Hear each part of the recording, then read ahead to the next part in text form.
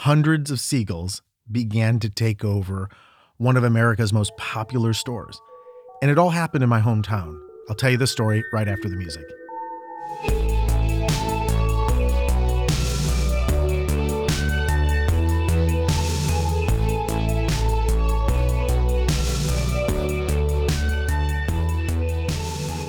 You're listening to 7-Minute Stories with Aaron Califato. This is Season 4. Before the Seagulls took over, this location in my hometown of Medina, Ohio, served as the first ever super Kmart in America. First one, not just Kmart, because we had one of those for years. Across the way, it was just Kmart department store. But they chose Medina, Ohio as the location to open the first ever super Kmart. And I was 8 years old, but I will never forget what a big deal this was for the town. The news coverage, the local politicians, hundreds of people, the grand opening, cutting the ribbon. This was a real boon for the economy. This was the beginning of the 90s. This was sort of that ascension into prosperity. And the convenience factor of this place was crazy. Just imagine combining a giant eagle and smashing it together with the Kohl's. And while that might not seem exciting now, at the time, huge deal. I mean, you could spend hours at this place. I know I did. As a kid, I swear a quarter of my memories took place at this super Kmart. I'm thinking right now about being a little kid, just standing in the shopping cart. My mom's eyes are wide open because she's thinking, I can get all my errands done here. And all I can think about is like, get me out of this clothing section. And she's just trying to get me jeans for the start of school. And she's asking me, we can get you 1 or 2 pairs of jeans. Which ones do you want? I was like, I want the MC Hammer ones, Mom, the one with the elastic at the bottom. She's like, those are way too expensive. I can get you the same jeans and we could just roll up the bottoms. I'm like, but Mom, people will notice. She's like, they won't notice anything. And I'm thinking, okay, if I could just endure this clothes section, then right around the corner are the toys. And she would say, we'll go to the toy section. We'll just get these jeans. And I got to make one more stop. And I'm thinking, oh no, that means we got to go to the deli section. It's all the way across the store. And we go there and my mom's standing in line. She's got the ticket because she just needed a half pound of bologna on sale for lunch for the week. Now, my favorite times at the Super Kmart were during my teenage years, those years leading up to graduation with all my friends.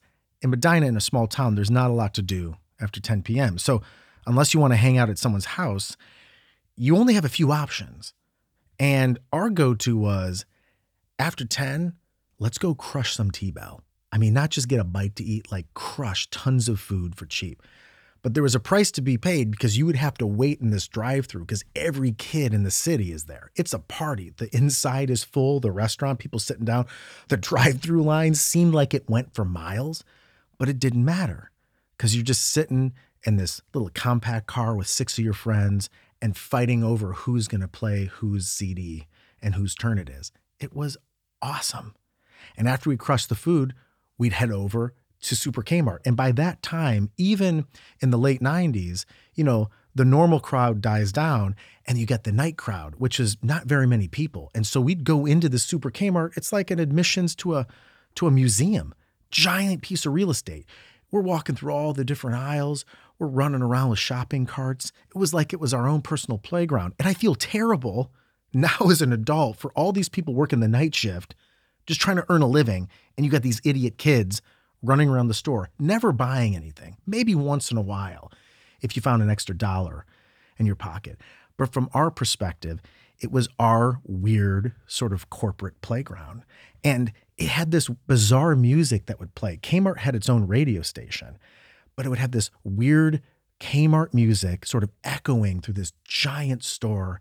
And you're with your friends and the music's almost hypnotic. You lose track of time. And I wonder sometimes if they composed the music in a way just to keep you in the store with no sense of time, just for the prospect of buying one extra item.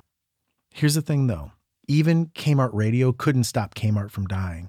I started noticing it as a teenager, just less people in the parking lot day and night. And I didn't realize how big the parking lot was until I started seeing fewer and fewer cars. I mean, it felt like you could drive 10 minutes from one end to the other. That's how giant this parking lot was. And over time, I didn't know the contributing factors as to why. I didn't understand the business decisions that Kmart made, or the changing economic times, or the competition with Walmart taking a stronghold in communities across America. I didn't know any of this. What I could tell, the key indicator for me, was that the Seagulls started to arrive when the parking lot started to get empty. These Seagulls, and I'm 30 minutes from Lake Erie in Medina, south of Cleveland. So I don't know how the first Seagull got there, like a scout or something, but they must have thought it was a body of water because it was so empty, like a coastline. And they started coming there. First it was dozens, then it was hundreds. And they were there right when I graduated high school. They were there when I went to college, and then when I moved out to New York, and then when I moved back to Ohio, and eventually moved back to my hometown. They just grew and grew, and they were there. And in 2013, Super Kmart closed down completely, shut down. And so you had this empty parking lot and this giant store that you would drive by with nothing in it, and you would just have hundreds of Seagulls. And at first, when I drove by, when I moved back, it made me sad, But then I started thinking, these Seagulls, they're making lemonade out of lemons. I should start doing the same thing. And at the time, I remember I had my daughter. She was about 1 or 2. I was struggling, just trying to build my career, didn't have a lot of money. So I decided I would just get some day-old bread, and we'd go out to the middle of the parking lot.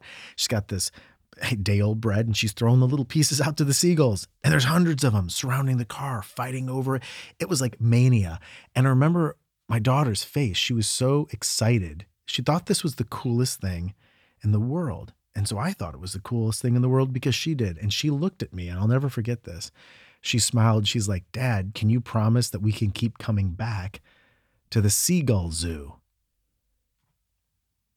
And I looked at her, and I looked up at the building where the Super Kmart used to be. I could almost see myself going in there with my mom. And I looked back at her, and I said, "Of course, sweetheart, we can come back to the Seagull Zoo." And we did for almost 10 years. She's 10 now. And that's how long that parking lot and that store has been vacant. But things might change, because I just got word that they're probably going to be demolishing that building and building a new superstore. It's going to be a Meijer. And I know that's going to be a big deal for the community in the city, as it once was in 1991. And I'm pretty sure they're going to keep the parking lot because they'll need all the spaces for all the people going there. But as I looked at that building the other day, driving by, I just thought to myself, I got to tell this story to try to keep this memory alive for me and for my daughter. And the only thing I'm wondering is, what's going to happen to the Seagull Zoo?